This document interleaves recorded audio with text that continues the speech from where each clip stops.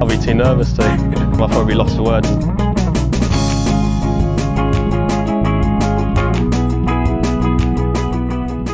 Hello and welcome to the first Lost for Words DraftKings podcast of 2023. I am joined as ever, even though it's a new year, by Matt Vincenzi. Matt, hello. Hey Tom, we're back. Another 8 months every week. Let's do it. What is it? Is it like 36 straight? I think it was. I saw Jason Sobel tweet. It's like 36 straight weekends of golf. Oh Jesus! Wow. I mean, for the guys that love football, guys and girls that love football and things like that, you've been probably focusing on it for the last kind of 16, 17 weeks and not really cared about golf. But it is back. I think this is probably the start of the season officially. I would say, like, we obviously had RSM and Maya Cobra and things like that, but I would say that the season, I think it was Andy from Shotgun Start or something like that, kind of said it's basically like Kapalua through to the match play. Before them, and then the majors, which is probably about right when you think about it. Like, once the kind of majors are out of the way, it does kind of dwindle down from there, I guess. Yeah, it does, and it's this is definitely the official start of the season, and it's when the one and dones will start like next week and all things like that. But the swing season, people have already stopped paying attention. One thing I am looking forward to is getting eyes back on golf again. So when we do content, it's actually worth it. People can read it and listen to it. So. Yeah, absolutely. It's a completely different kind of ball game now that things are back in. I guess maybe the biggest story this week is who's not there. Yep. Rory McIlroy is not in the field. He's decided, even with the elevated event, to extend his Christmas break, which is not unusual for Rory McIlroy. I think he's played here once in his whole career. Like, it's not a stance that he's taken. But with the elevated status, there was quite a few rumours that he would play, and he is not. Thus not. And the defending champion Cameron Smith is not here due to his allegiance to LIV. So I guess right off the bat, that's two pretty big people missing from the field. Yeah, especially the Rory thing. I mean, you think because he was so kind of instrumental in these meetings and trying to figure out the best path forward for the PGA Tour, and then, the first chance he has to kind of show the allegiance that he has and show how all in he is to this new format, he forgoes, which is fine. I have no problem with that whatsoever. It's his right to do it. If you can skip anyone you want, if this is the one he wants to skip, apparently one of these elevated events you're allowed to skip. So that means. I almost wonder if he's trying to like make a point. Like a lot of the people like going to LIV say that, like, I want to go to LIV because I can control my own schedule. I play less golf or whatever. Like, I wonder if he's just like, it's a bit of a statement. Like, yeah, look, we've elevated this tournament and I still don't have to play it. Like, I always feel like it's something like that.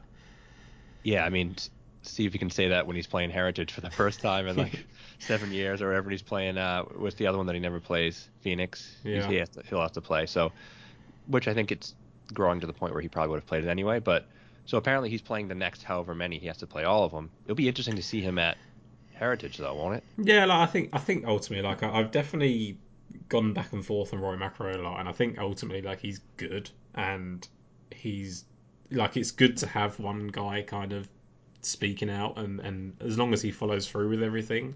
Um, my concern a little bit is that he's kind of going to go a bit wishy-washy if he does finally get rid of Greg Norman, and he just kind of goes like, "Oh, LIV's okay now," and like, well, no, like the thing still exists whether Greg Norman's running it or not. Like, that would be my main concern. Um, and I guess the other thing, really, like, in terms of, we're saying Rory's not here, Cameron Smith's not here, but that's not the only change to the field.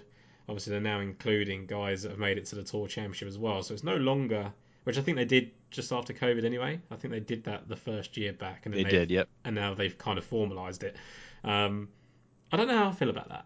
Like, it's not a tournament of champions anymore. The tournament of kind of champions. Yeah, the tournament of you played well for last season. Yeah, you know what? I think they should make this like, if they're really going to put all this money, it's not a $15 million prize pool, like 3 point something million to first. Like, it's crazy. And they should go all in and make it like even a 60-man field and just have invites and stuff. If you're going to do the winners, and then plus a couple of guys who aren't really winners, but whatever, like, but go even more into it. Yeah, it should be like the almost tournament of champions. Yeah, and I think, like, did you used to get in if you won any event, or was this like things like the Barbasol? Does that not used to qualify for it? There were some that did. I think it had to be a regular. Like it couldn't have been if there was two events Opposite. that week. Yeah, it Yeah. couldn't have been opposite So field. now that's including as well, like you've got Chad Ramey and people like that in as well. So it's a bit of a weird format. I don't hate it. Like I think it's great that there's 40 people or 39 people in the field. There's 17 of the top 20 in the field. It's only Rory, Shane Lowry, and Cameron Smith missing from the top 20, I believe it is. So like we've got a strong field. It's great to see these guys back in. I guess we use this as a measuring stick, right? Like it's, you know, where are people at with their games? Who's the best coming off a bit of an extended layoff? Jon Rahm plays well when he's not played for quite a few weeks. I think that's something that's worth noting. How much stock are you putting into the pre-Christmas form? I don't think you can put really any into it. Can you? I mean, unless these guys who like we saw Rom playing a bit and on the DP World Tour, and we saw a lot of guys haven't played in a long time. So I think you can think about it a little bit, but I don't think you can make any decisions based off it. You got to think of it as a fresh slate. Whatever happened before really doesn't matter that much anymore, and we're just starting from square one.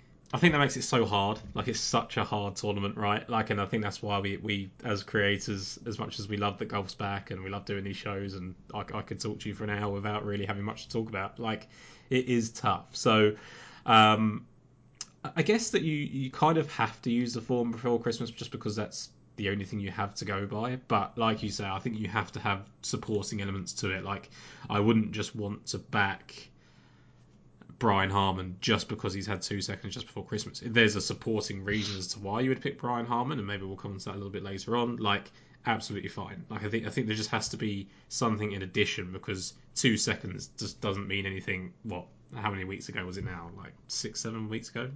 Yep. 9. Like it's tough, and like especially I guess like Georgia football winning and things like that is going to be, the Bulldogs, whether that affects these guys and having extended celebrations and things. There's all these types of things, Christmas and college football and NFL and all that sort of stuff. So I think there's a lot of kind of interruptions to the schedule. But go ahead. Quick question for you, like. It seems like in the past, guys don't care that much about this event. Half are on vacation with their family, half are just kind of getting in the rhythm.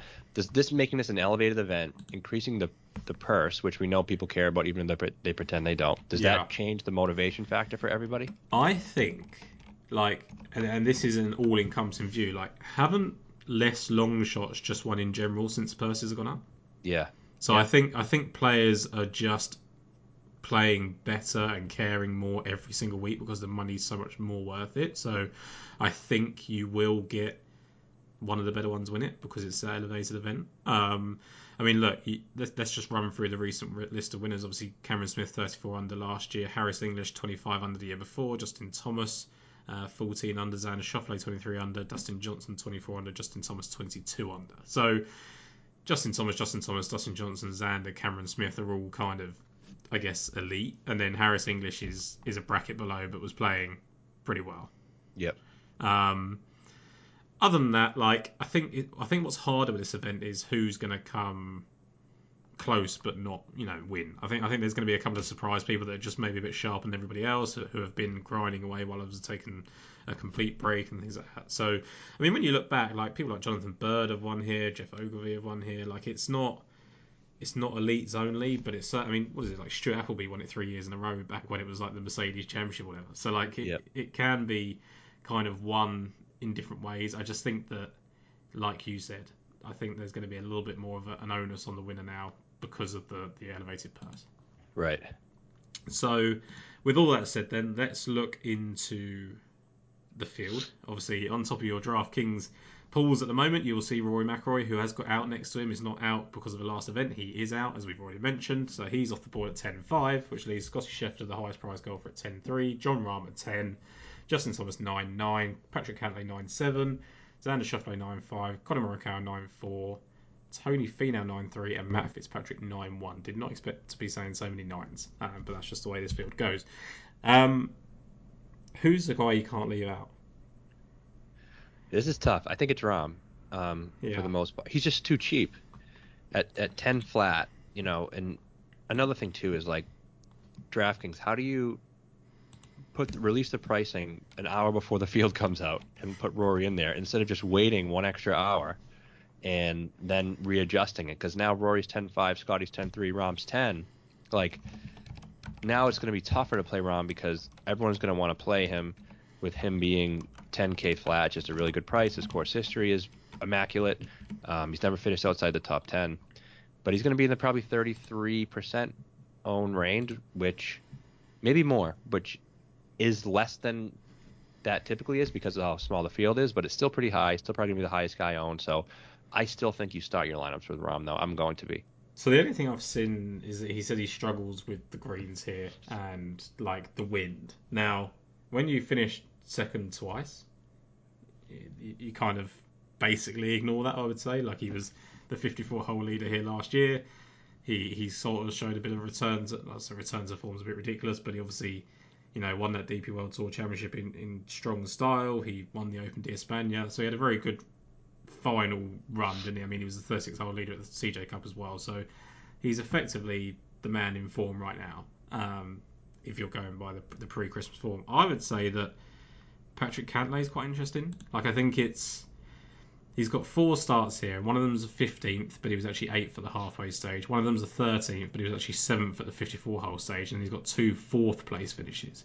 It always seems to be that he kind of has one really poor round, but last year 66, 67, 66, 67. Like, it was only because Cameron Smith and Jon Rahm and I forget who else was third, kind of broke that 30 under barrier that he couldn't keep up. Yeah, he was the second guy for me too, and I was even thinking of both of them together. Yeah. Look at all the guys who have won here. It seems like being able to get a hot putter is kind of a requirement. Like English can, Spieth, Reed, DJ putter gets really hot. JT. So I think, for him, he was a guy I was really considering. I mean, when the odds were coming out, I thought he was going to be like 16-1, and I was going to be somewhat interested, but 10 and 12s, I'm not. But I mean, DraftKings wise, I just think, yeah, it's him and Rahm for me as well. Yeah, I mean, look, I sent you a lineup earlier in our kind of message thread and said this is probably going to be one of the most duped up lineups, and we'll talk about that later on. But that was starting with Rahm and Cantlay, and I think they're pretty hard to ignore. Who else would you say has grabbed your attention? Because I have my concerns about Justin Thomas, despite the fact that his course form is exceptional. Like, he's got 2 wins here. He obviously had that incident here in the past, which kind of maybe rattled him that week. And then you've kind of got Scheffler, Schauffele, who have played here, but I mean, Schauffele's obviously won it, but do you favour either one of those, kind of like Thomas or Schauffele? Or Scheffler, I guess? I like Thomas because of the course history. It's just like he's so good here. Schauffele's going to be really, really, really popular. Maybe one of the most popular guys, if not, right after Rahm, he's going to be right up there, which that's going to be an easy pivot for me. I think he can do fine here, but he's just not something I'm really looking to target. I'd rather play Thomas the most out of the 3, but for me, I'm still probably going to go Rahm Cantlay because, yeah, they're going to be popular, but so is Xander, so is JT. Rahm, JT, Cantlay, Schauffele are all going to be the 4 most popular guys on the whole slate. So I think what do you do with Scheffler in that situation then? Yeah, I think he's going to be kind of the pivot. I think you can probably go there if you want to. I think it'll be a good leverage play. He ended the season, he had a kind of rough stretch for a while, but he ended the season pretty strong last year. He could be, ready to come back. It doesn't seem like, a Scheffler spot for me that much.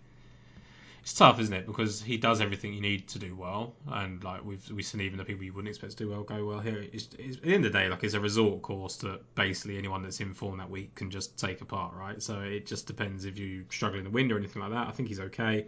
Obviously, had that 3rd place finish in Mexico, closed out with a 62, finished top 10 in Houston, closed out with 67. So yeah, I think that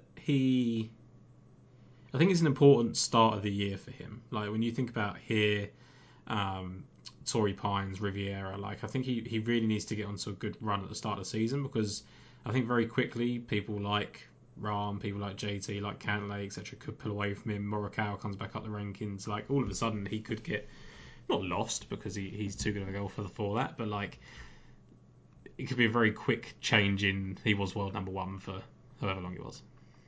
Yeah, and then also you can look at it this way: if he finishes in the top 3 this week, he's back to number 1. Yeah. So motivation-wise, I guess is right, but the former situation you laid out is kind of what I envision happening. Yeah, I think so. I think, and not to take anything away from him, like what he did last year was incredible, but like he doesn't strike me as someone that will just last like a Rory McIlroy or something. I think it's tough. I think all these golfers are good enough to have their kind of run in the sun, and you just have to kind of take advantage of it when it comes. So with you, John Rahm, Patrick Cantlay, very clear favourites for us. Morikawa, Finau, Fitzpatrick. Morikawa's got great form here. He does, but for him, I just want to see it before I believe it. He hasn't been that good the last year he had a down season for him. The form is something the course form is something you can definitely hang your hat on. It seems like course history does matter here for the most part. So he makes some sense to me, but I'm just not really too into it. I just haven't been on him for a long time, and like I know he was kind of getting better, but like apart from the second round 64 at the Zozo, he was pretty disappointing. Finished 45th. He was 29th at the CJ Cup, which was average, and then 15th at the Mayakoba. Like we've spoken about this before. Like if Morikawa's not the leader in the field in approach, like it's pretty tough for him to kind of go out and win because that's like his real strong asset. So I think ultimately like having that distance, he's going to play well here. So yeah, it is tough. I think that it's just a case of going to Finau, I think, in the sense of like the prototypical player for me. His course history is disappointing, I would guess. Like he's finished 9th here on debut in 2017 and finished 31st and 19th, but closed with a final round 65 last year, had 268s a year, he finished 31st as well. Like, is he just so good now that he can just come out and destroy his course? Most people think yes. I tend to believe no. I just think the winning rate that he's kind of had is not going to be incredibly sustainable for the next. And I said that before he won another one, so he definitely could do it. But the course form, again, I know you said he finished with a 65, but for whatever reason, I'm not sure. Also he has his wife's family live in Hawaii. I think he's been here for a week or so now, hanging out. And again, with the elevated purses, maybe it's not a narrative you can really play into anymore. But maybe there's a lot of family there. He's 7 kids with him there. Like it could be a little bit distracting. Maybe that's why he hasn't played as well here in the past. I'm not entirely sure, but he's going to be really popular for this low 9 range, and especially with the way I'm going to be building using those 2 top guys, then dipping down. I'm probably not going to be able to work him. I'll probably go down to the 8s, but I see why people like him. I'm just not going to get there. Yeah, I'm agreeing with you. Like the top 2 guys we mentioned is how we're going to play it, and that just means there's not room for Finau's and Fitzpatrick's. Fitzpatrick obviously been playing incredibly well, but debutants generally don't win here. I know Spieth had a chance to kind of break that trend. Rahm's had a chance to break that trend. Like if you're good enough, you can break it, and trends are there to be broken. But I think he's the type of guy that would need to have a look at this. So then you go into the 8s, and I'm not going to go one by one like we did in the 9s, but I mean, straight off the bat, Zalatoris is playing for the first time in a long time, probably needs a run out. For me, it's Sung J M here, 8-3. Yep, absolutely. He's a guy I bet. He's probably my favorite player of the week. 2 starts here, 8th and a 5th. Like he led the field tee to green when he finished 5th. He just couldn't really make putts. I think that's probably an outlier because he's a really good putter, especially in Bermuda. My only concern is I think he likes the faster greens. Like the Honda greens are really fast, and they're really really slow here. So I don't know if that is the reason why he didn't putt so well last time, but I think he's ready for a breakout year, and I think this is going to be a way to get that breakout year started, kind of like Cam Smith did last year. Yeah, and look, you look at in 2021, he was 3rd after round 1, 6th after round 2, and then 5th after each of the weekend rounds. Last year, he was 5th after the first 2 rounds, 4th after the 3rd round, and then finished 8th. So he's basically been inside the top 5 for 5 of his 8 rounds here. That's pretty impressive. So to me, that just kind of suggests, it's just the way we go. Like I think he's very, very solid here. He was playing well last season. Towards the end, played well at the Shriners. Sorry, did tail off a little bit, I guess, but he's the type of guy that doesn't have too many breaks, and I know that's kind of a played out narrative, but once he gets to the end of that kind of season, it probably just needs a break, and this should have done him well. Yeah, I wonder if a lot of guys don't do that well coming off like getting married a couple weeks ago. I don't know how much golf he's been playing and practicing is my concern too.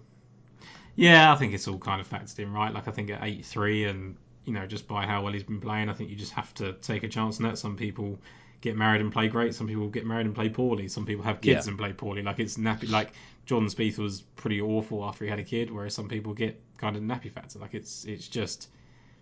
I think you just have to kind of take out all the noise and just go with what fits. So, Yeah. anyone else? I guess like. Do we touch upon Cameron Young, Tom Kim, people like that, or do we just stick with the guys we know we're definitely playing? Young, I'm not really sold on even as a player right now. I don't know. I want to see it from him. And I don't like the course fit. I just think I'm not big on it. A guy who I am playing, who you guys might think I'm crazy here, but I'm going to Hideki here. Yeah, that's. I thought you were going to say Spieth then, but yeah, Hideki's a tough one, I think. I mean, course history is great. Like he hasn't been good the last couple of times, but when he played here, the first 3 times he played this course, third, second, fourth, Yeah, and then he won the Sony Open last year, which was only a second start. He was 13th here, which is pretty good. Same green type, in Hawaii. So he gained 7.1 strokes putting when he won the Sony. So I think he does like these slower Bermuda greens out here. I think that makes a difference. Um, and I just think maybe that 6 weeks especially with the neck injury, he just needed some rest. And I think, at 30, the odds and number, like the price range that he's in, and betting odds too, I'm going to give him a chance too, because the group that he's in, he's just better than all those players. And they're going off last year, his injury and how he played poorly down the stretch. But I just think it's a new year. And if we're starting from scratch and you're getting Hideki at this price, he's priced next to Brian Harman, Billy Horschel, Corey Connors, like at a place where he has pretty much dominated without getting, a win. I think it's worth a shot.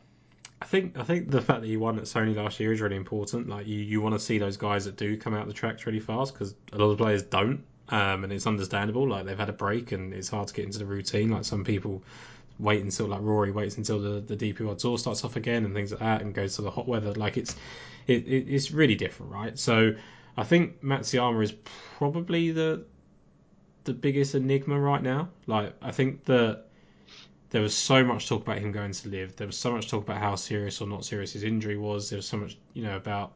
I think there was so many distractions that, like you say, that 6 weeks is so important that he's probably the player that needed that most.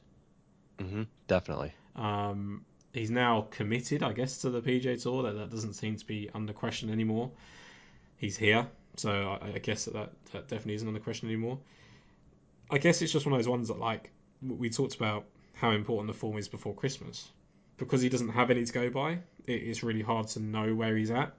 Because the last kind of 4 events you've got from him are a withdrawal, a 34th or 40th, and like a 25th in all pretty limited fields. But the class of the golfer and how he's played well here in the past should say that if he's fit, things should go better for him.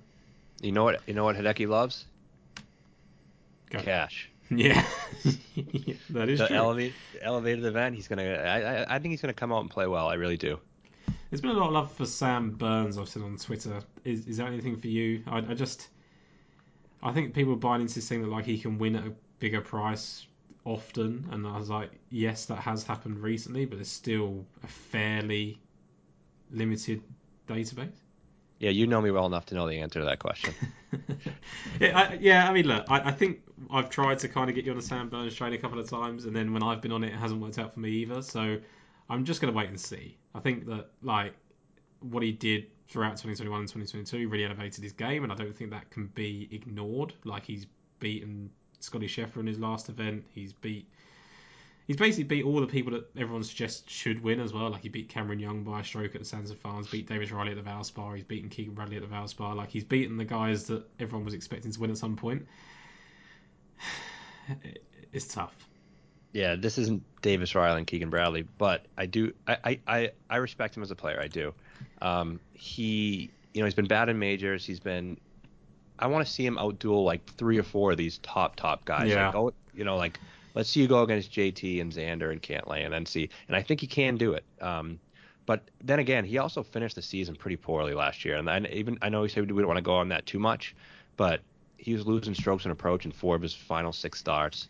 I just don't think I think he was kind of falling off. He won a lot of times in the last calendar year or so. So I just think he's kind of in that fall off stage too. Look, if he wins again this season, then everything we're saying now and the doubts kind of start going away, right? Like it's the same with Finau, like you said, like you doubted he could win again in the short space of time, and he did in his last start. So it's really, really tough. It's a new season, it's a new year for a reason.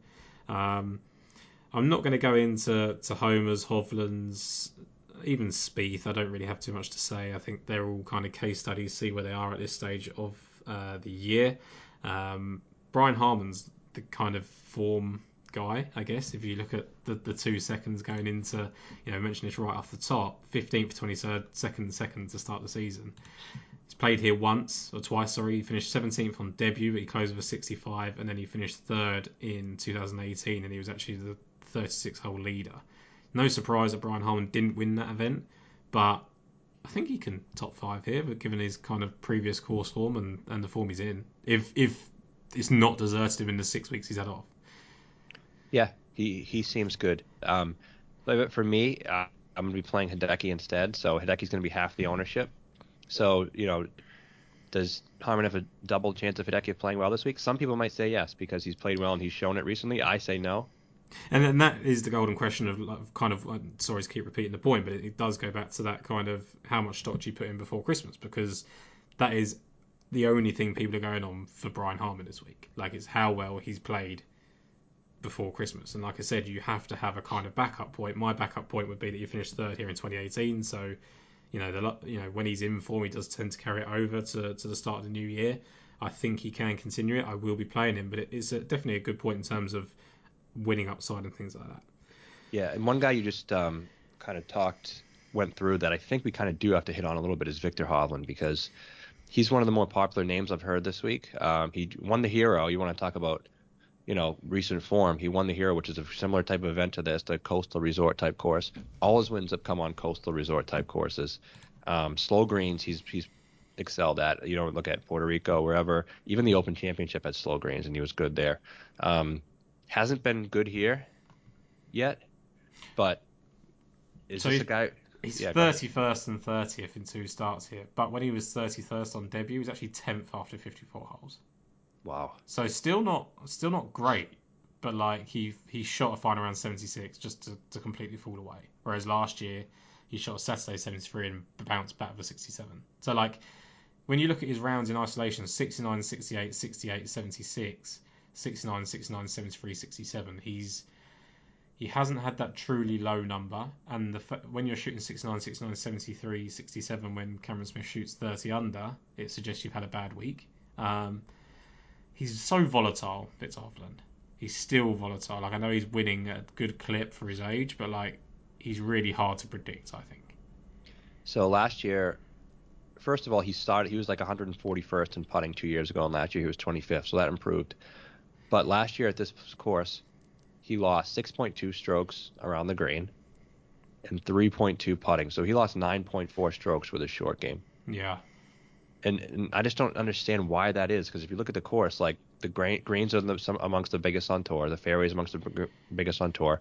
How is he missing enough greens to lose 6-point-something strokes? Is he chipping it backwards into the water or something? Is it just the fact that like the scoring was just so low last year? Maybe. And if you because people just weren't missing greens at all. Like if you missed like 2 around, like you were like really so far down. I don't know. It's a tough one. Like without diving directly into that, I think it's good value.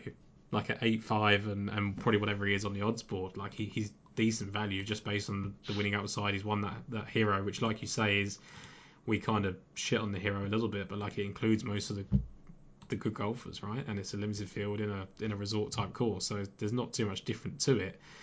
It's just, I guess in terms of betting terms, like should he be the same price as Morikawa at the moment? I don't know. He should be more expensive than Morikawa, I think. Interesting. Because he's done more in the last year in terms of winning, right? The same, maybe? Or the same. Well, Morikawa didn't win last year, right? No.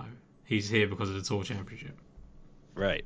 Yeah, so I guess he has. So, yeah, I mean, I guess in terms of, but like, in terms of like career trajectories in general, like, should they be priced the same? I think it's tough.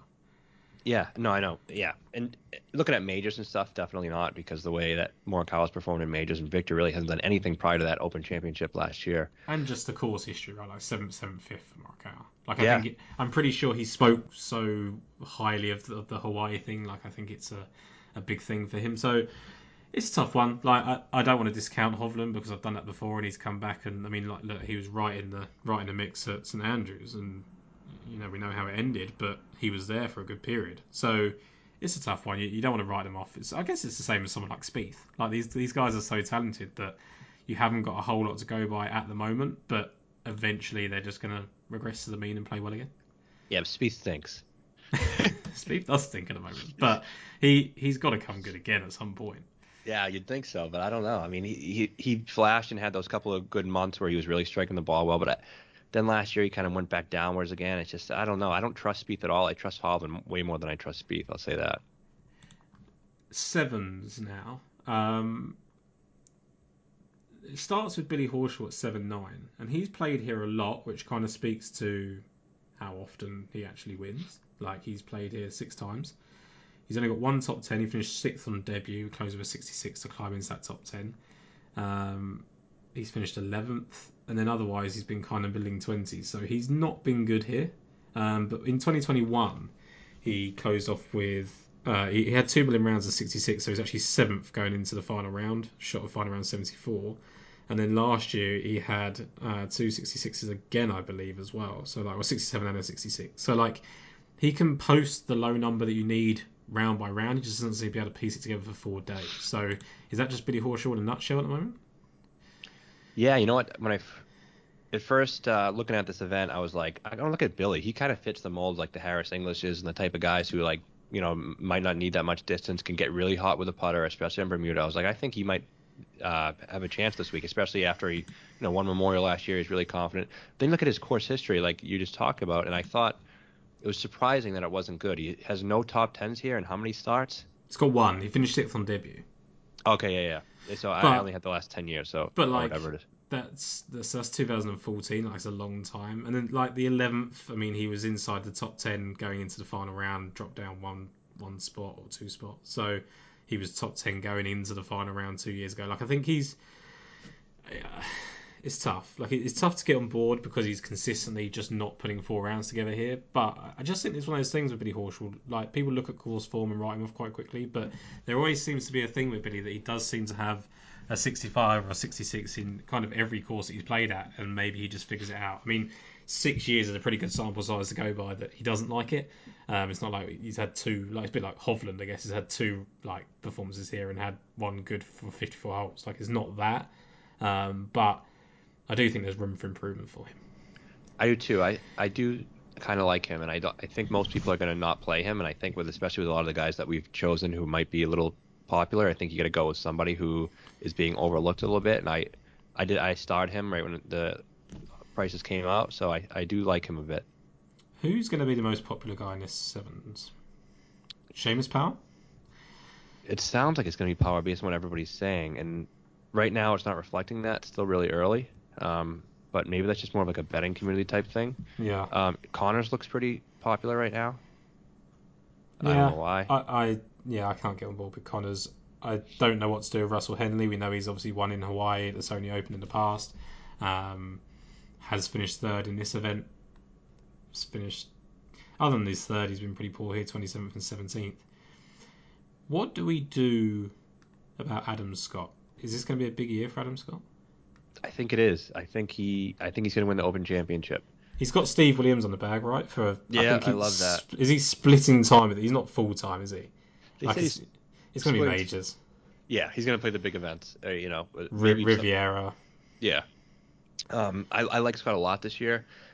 I don't think he's getting a 25 under though. No, I don't think that's his game now. Like I think he's the kind of grind it out on the classical test types. But and to be honest, looking at his course form, 18th, 21st, 6th, 21st. That sixth was 2014. Was that when he had that little spell at number one? Yeah, and that was also wasn't that when the score was no, that wasn't that year. I was thinking when the score was little higher than we'd typically see.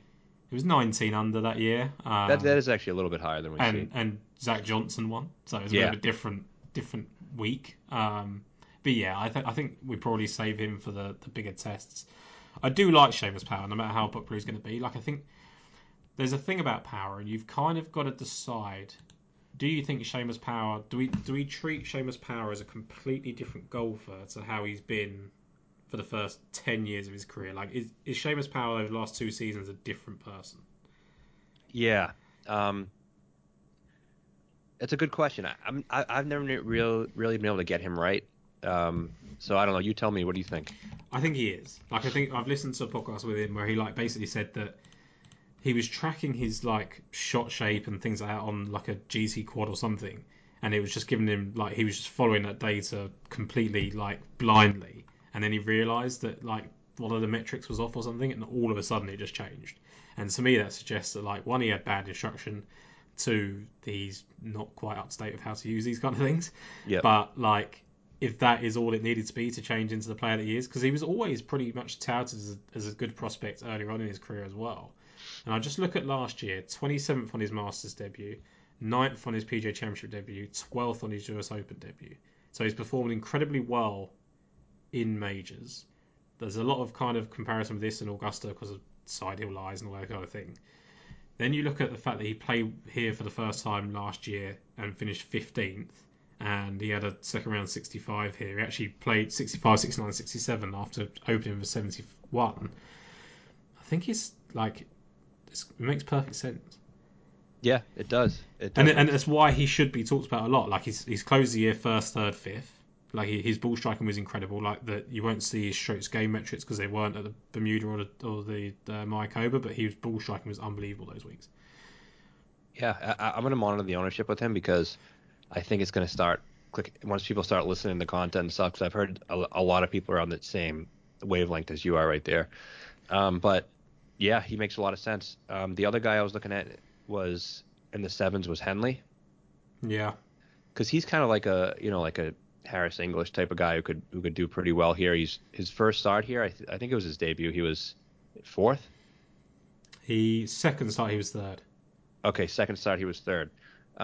So I mean that shows that he kind of likes the course. I think maybe he got a little bit of confidence with that win, finally making some putts, Well, look, he won Sony as well, didn't he? The first and ever he's won Sony PGA too. Tour start. Like, And he's a lot of Honda correlation. A lot of guys who have won Honda like have won here too. He won Honda, so I think him and Keegan Bradley are interesting because I think Keegan Bradley's kind of renaissance last year is a little bit overlooked. Like I think he had a 30% top 10 rate last season, which wow.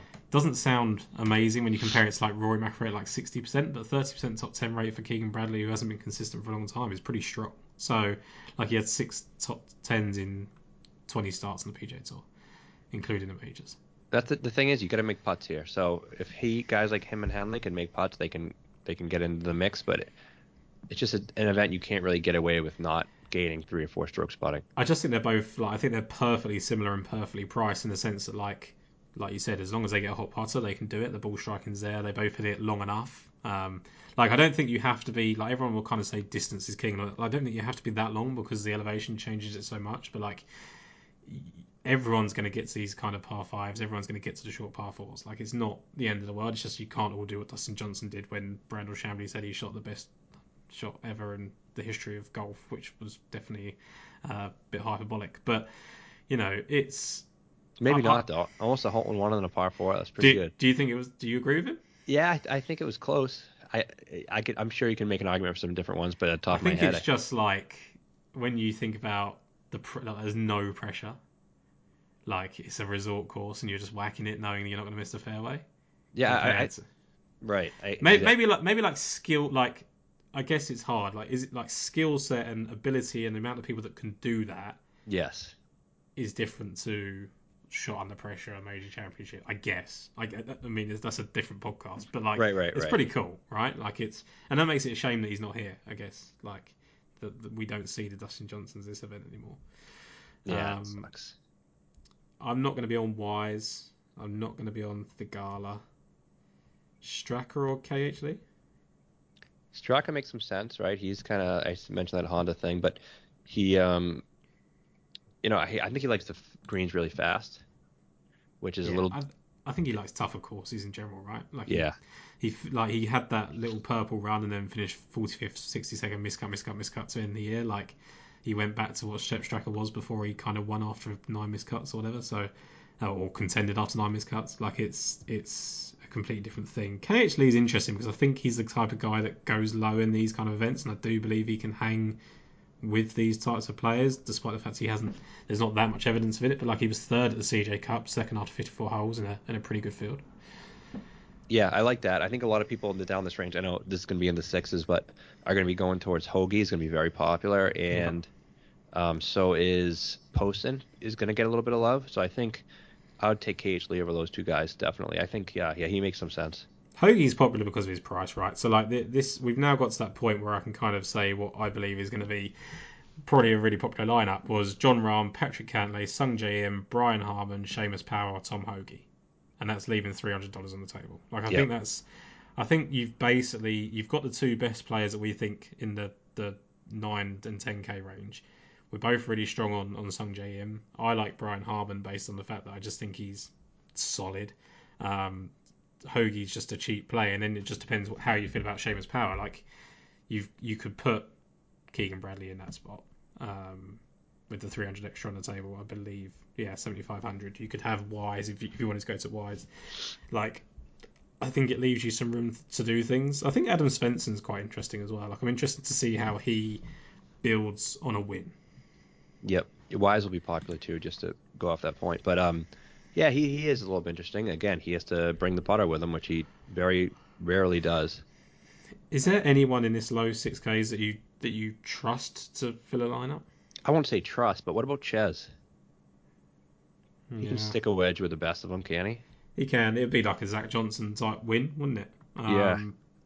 12th and 27th here in 2 starts, I guess, paints the story, but they were like 10 years apart. Like that just shows Ches Reavie in a kind of short window of what his career has been like, right? But I think JJ Spawn can get low. Like I think he's the type of person that can go and shoot a low number, maybe just go out on the first round and just post one. But I think ultimately, as we sort of said at the top of the podcast, like it's going to be won by one of these elites because of the elevated status. You just look at Spieth, JT, Dustin Johnson, Schauffele, Justin Thomas, Cameron Smith, Harris English. Like Harris English was the worst winner in the last 6-7 years.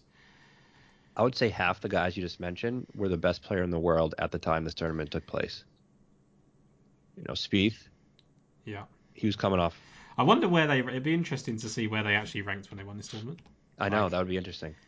I mean, I could do it, but it would take me way too long for podcast format. But Can tweet it um, later on. yeah, we can tweet it later on. I think that's interesting. Like, I guess Cameron Smith. This was the start of Cameron Smith being good. I guess he probably wasn't in that position before he won here.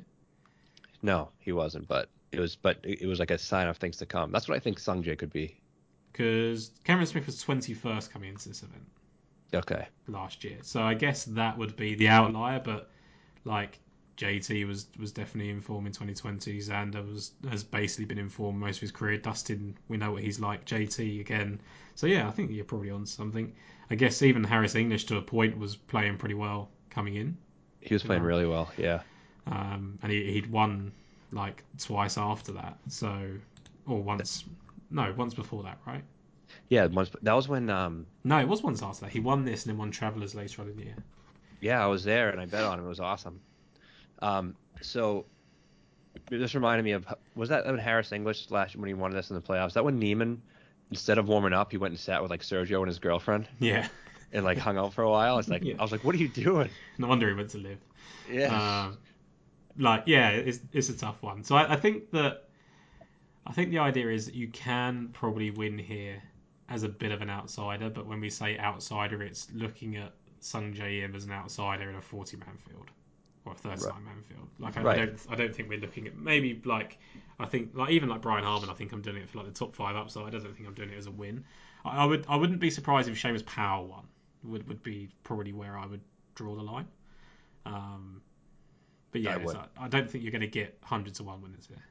Yeah, I agree. And like we said, like top player, but Cam Smith, like if they had the trajectory of they could become a top player, like with Cam, we said he was 21st coming into the year last year. He finished second at the end of the season. So Yeah. like a guy like Sungjae is like that. You know, he's on the precipice of making that run in his career. Like you could say Burns as a guy like that, or Zalatoris or Tom Kim or whatever. Like those are guys who I think have the pedigree to do it. They're not there yet in the world rankings because they haven't, they're just kind of starting that arc.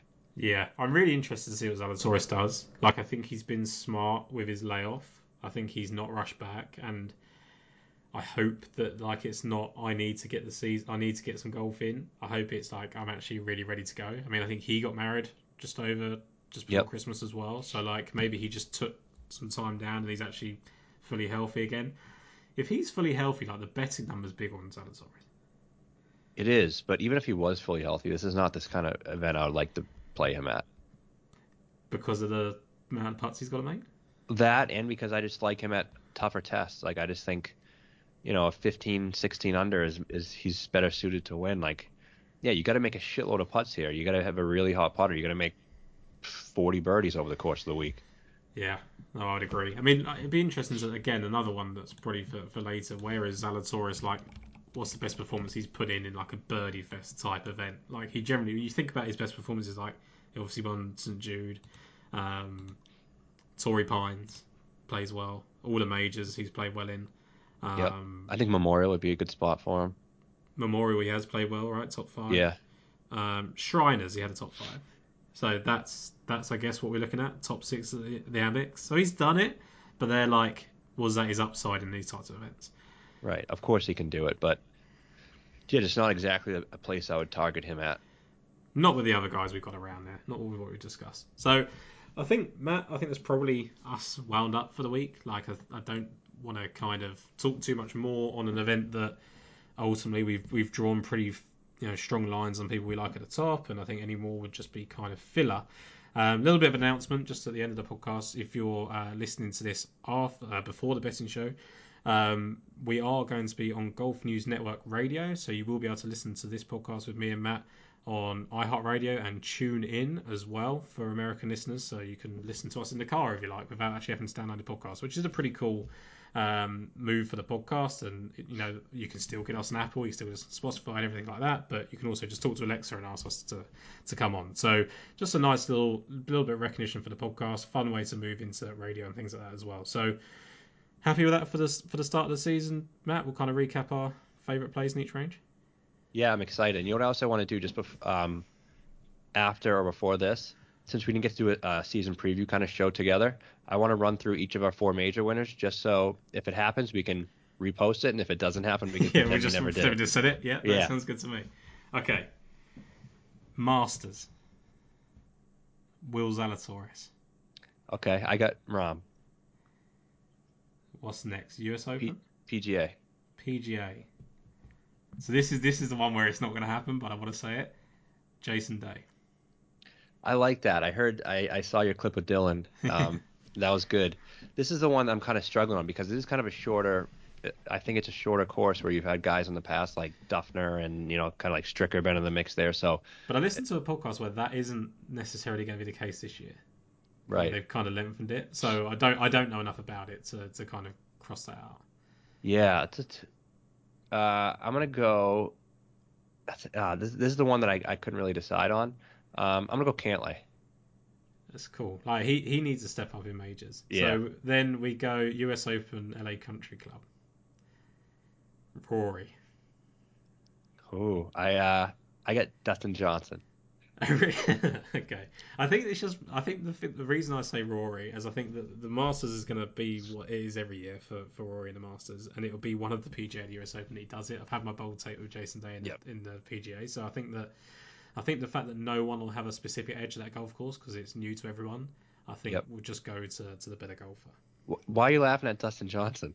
I don't know. Like, I don't know what's going to happen to him between now and then. Like, he's one of the best U.S. Open players alive. He's one of the best players ever. Yeah. Like, people are just going to not accept it. Like, I just think the schedule needs to be looked at for LIV before.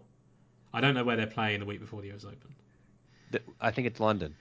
Because they're playing like Australia the week before the Masters or something. Yeah, yeah. which sucks for anyone that's lived to. That does suck. But for DJ too, I like that's on the West Coast.